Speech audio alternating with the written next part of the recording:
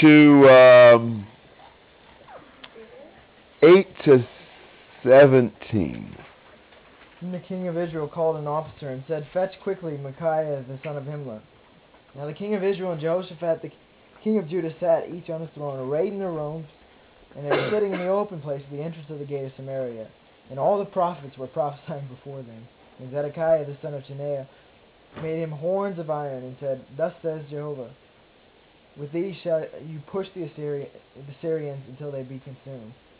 And all the prophets prophesied so, saying, "Go up to Ramoth Gilead and prosper, for the Lord will deliver it into the hand of the king." And the messenger that went to call Micaiah spoke to him, saying, "Behold, the words of the prophets declare good to the king with one mouth. Let your word, therefore, I pray thee, be like one of theirs, and speak thou good." And Micaiah said, As the Lord lives, what my God says, that I will speak."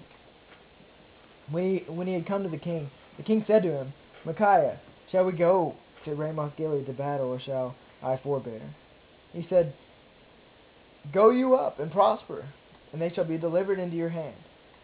The king said to him, "How many times shall I adjure you that you speak to me nothing but the truth in the name of the Lord?" And he said, I saw all Israel scattered upon the mountains, as sheep that have no shepherd. And the Lord said, "These have no master. Let them return, every man to his house, in peace." And the king of Israel said to Jehoshaphat, "Did I not tell you that he would not prophesy good concerning me, but evil?" Okay, good. Mm-hmm. So, how far is this supposed to go? That was it. Okay. You're in good shape. Appreciate it. All right. So they bring Micaiah in, but not before we get entertained by all these 400 prophets being able to have their say, and Zedekiah even making it more dramatic. He's got horns of iron, and he says, "These are the horns that you're going to gore the Arameans with until they're consumed." I mean, these are really powerful prophecies. You know, they use "Thus says the Lord," and they even use dramatic visual aids. They make it seem really believable. You know, sometimes we have to believe things just because it's presented well. You know, they present it well. It's not the word of the Lord, but it's presented well. You know, and they come to Micaiah, and the messenger that sent tells him what? You better say the same thing. Absolutely. You'd better toe the party line here. You know, the prophet's trade union's position is go up and succeed, and if you know what's good for you, you'll say the same thing. And Micaiah says, "Well, I'll say what the Lord says for me to say." And so, can you imagine? I'm just visualizing. They set Micaiah down, and they go through several prophets getting asked the question. They say, "Go up and succeed, go up and succeed, go up and succeed," and so forth. And so that Micaiah really gets this good and well in his head, and he comes to the king, and the king says to him, "Micaiah, shall we go to Ramoth Gilead to battle, or shall I refrain?" He said, "Go up and succeed, for they will be given to your hand." You know, he mimics what he's supposed to say. Now, did you notice what he didn't say in that? Very significantly, what he didn't say. Yes, this is not a "Thus says the Lord." This is repeating the lines that he was given to speak. And the fact that not even Ahab is willing to settle for that proves that he said it in such a way that he was just mimicking what they said. Nobody thought he was saying it seriously. If he'd have said it seriously, Ahab would have done cartwheels. Ahab says, "How many times must I adjure you to speak to me nothing but the truth in the name of the Lord?"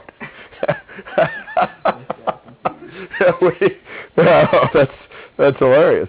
You know, it's like Micaiah says. You know, you can imagine Micaiah say, "Oh, you want the truth? Oh, well, if that's what you want, let me tell you. I saw all Israel scattered on the mountains like sheep which have no shepherd. And the Lord said, these have no master. Let each of them return to his house in peace." Now, what does that mean? Well, yeah, and they're going to return to their house in peace without a ruler.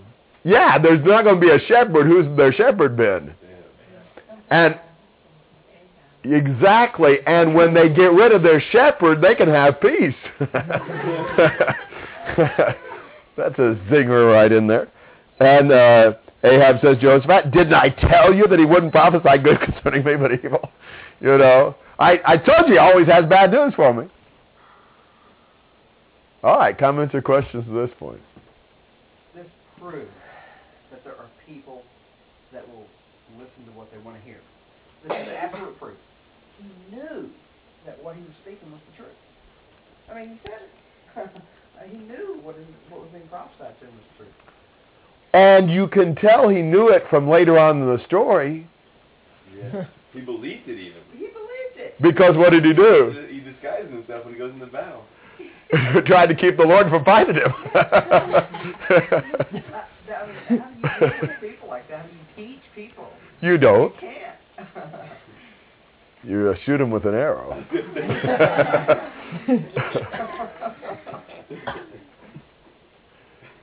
This has got to be one of the better chapters in the Bible. It's just fascinating, and you just see so much. I haven't said that too often today, have I? Not today. All right. Tomorrow is coming again. Probably, but I love this story. So, all right. Other comments and questions through 17. I think sometimes God uses this situation in humor and ways too. I think so too. But the humor's just almost in the story itself. It's not really in the way it's told. It's just so funny because Ahab's so ridiculous. You know? I mean, he makes himself look funny.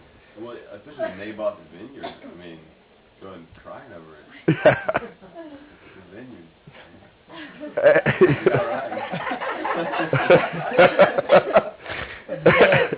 Ahab's the baby king. Totally irrelevant to the story. Not found in Chronicles. Now, Greg and Tal, you can leave whenever you want. It is 5, but we'll finish 18 before we stop because we're in the middle of it. So, all right, 18 to 27.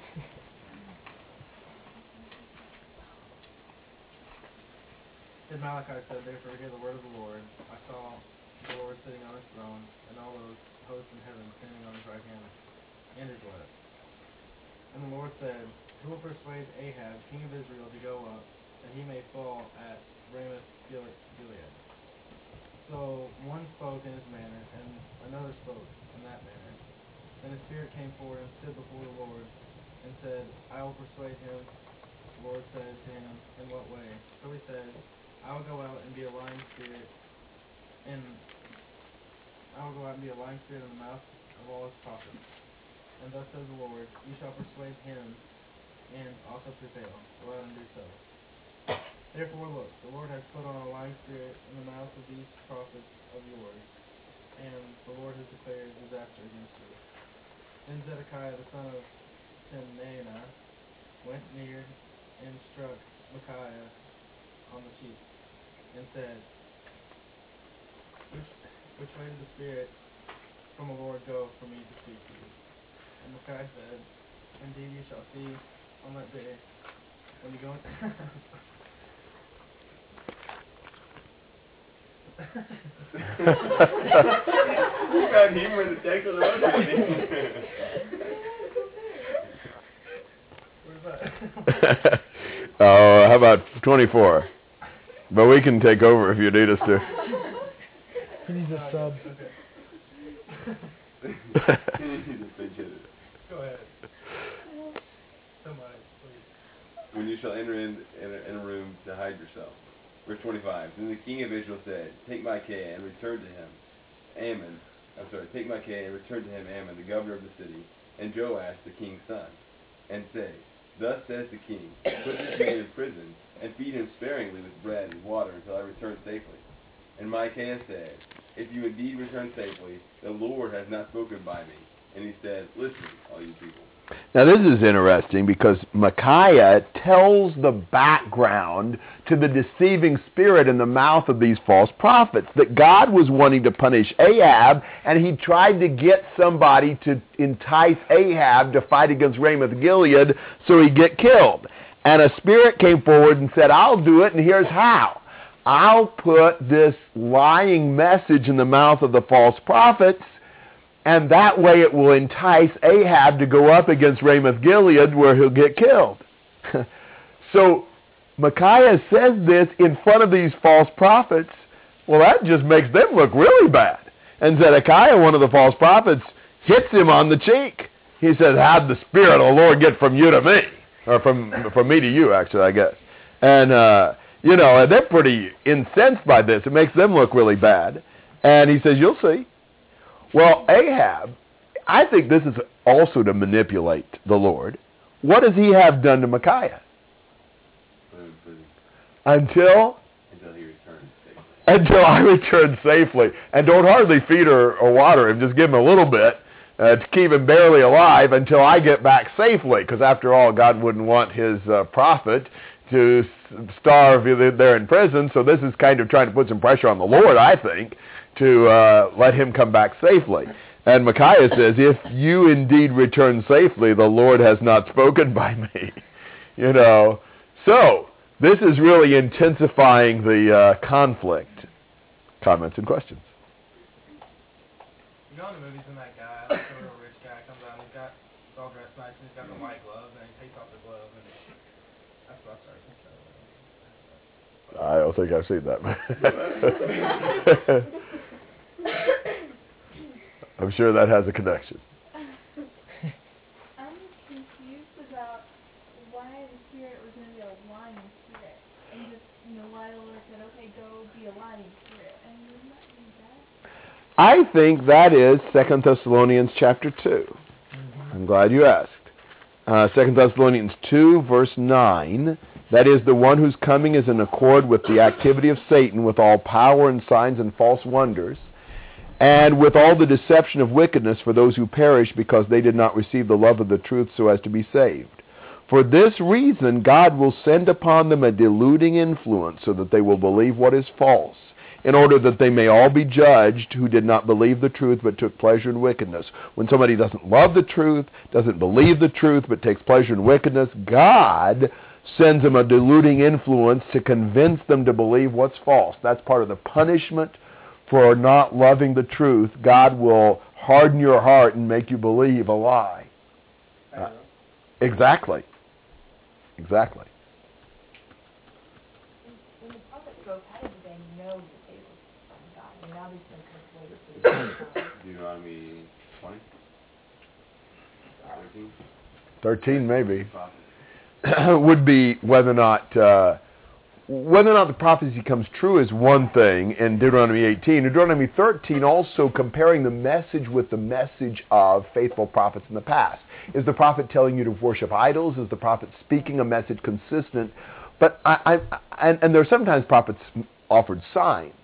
But I think more the consistency with prior revelation, and in some cases you may not know until you see whether or not it's fulfilled. I mean, just thinking back to when David asked Nathan if he should go to the Lord's house, and he said, go ahead. Nathan has a track record, so you would tend to believe him. But you're right, even a prophet of God that spoke on his own wasn't right. Yeah. Good question. Other questions and comments? I think Zedekiah must have been feeling really stupid or something, so that's why he... Greg, I can bring her. I'll bring her. Oh, a little bit longer, but you can go. I'll bring her. Whatever. Let's finish in, 5 or 10 minutes. But you need to get your kids ready. I know. Mindy. Oh, I just thought Zedekiah must be feeling pretty silly at that time after, like you said about after Micaiah says that there's a lying spirit. So I guess that's why he went up and smacked him. It makes him look really bad. Yeah. I think you see that, and it's a shame. Sometimes you see it in your family when someone strays so far from the truth that they say, I don't even know if I believe in God anymore. After they've been faithful for years, and we've seen examples of these kings who were faithful for years, and all of a sudden they just drop off. And that's a shame. But we see that so many times with friends that we know, family members at times. And it makes you wonder, how in the world can this happen? Mm-hmm. How can they go from one extreme to the other? Good point. Well, some of the elderly, you see in our congregations, when they've gone so far, and then all of a sudden they just drop off and they don't come as often. But there's reason behind it. And you would think that you're getting closer to What she's owning trying to explain homes. is we've got a number that very old.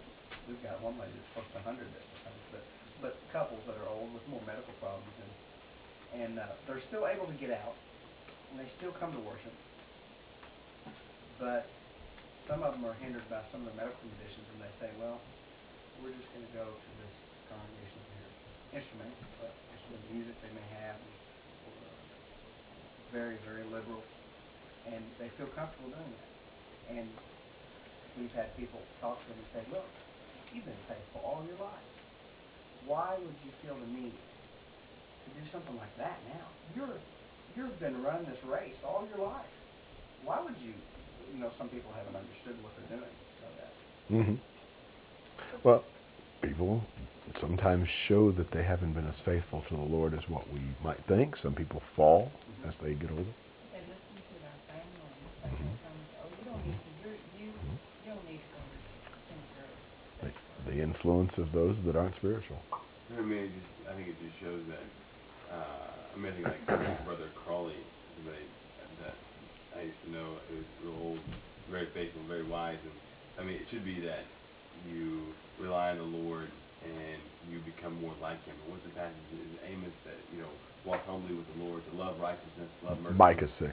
Love mercy and love righteousness, and walk humbly with your Lord. Something like that. And if you're doing that and you're really loving the truth, loving what's honest and right, then you are going to go closer to the Lord. And the longer you walk in His ways, the more you're going to rejoice in the Lord, and the more the closer you'll be to Him. And the older you get, the more. Especially the older you get. Yeah. Exactly.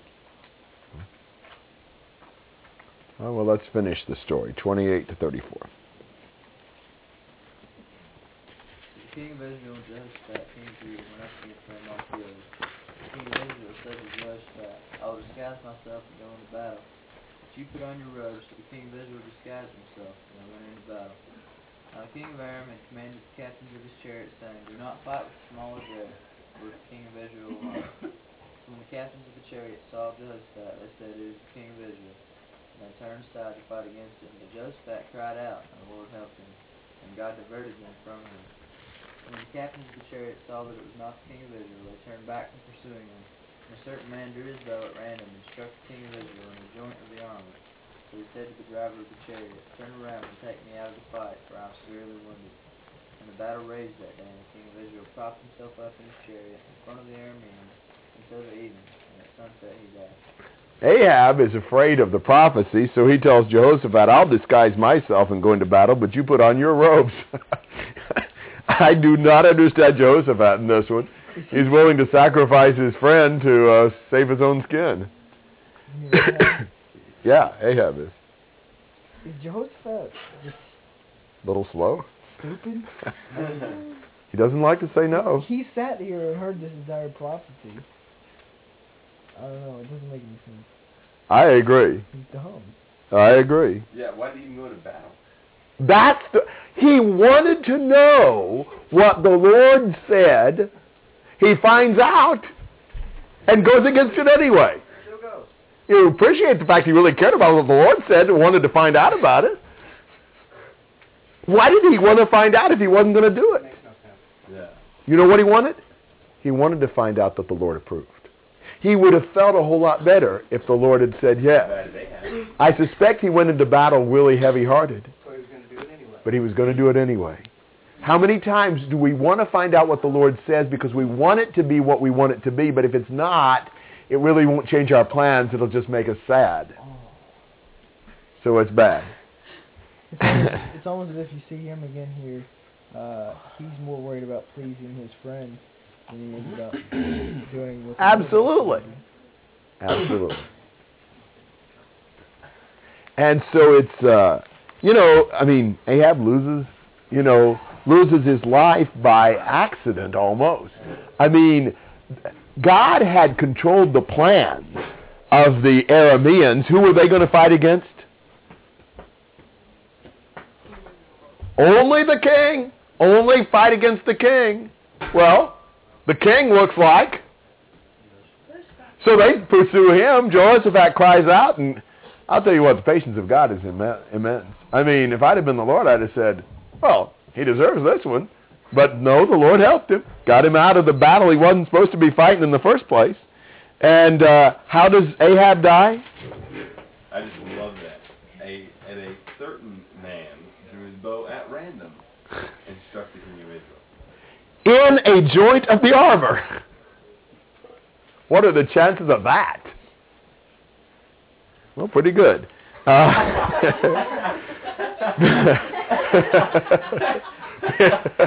Because Proverbs 19:21, many plans are in a man's heart, but the counsel of the Lord will stand. If the Lord has something to do with it, then, the Lord's going to see to it. Ahab's going to die in this. We already knew that. I don't care if he's disguised or not. You reckon the Lord doesn't see him? Isn't that amazing? Ahab believed enough to try to disguise himself. What's wrong with that picture? But how many times do we believe enough to try to hide our sins from God? And how many times are we like Jehoshaphat, really want to hear the word of the Lord, but not willing to do it once we hear it? Well, comments and questions?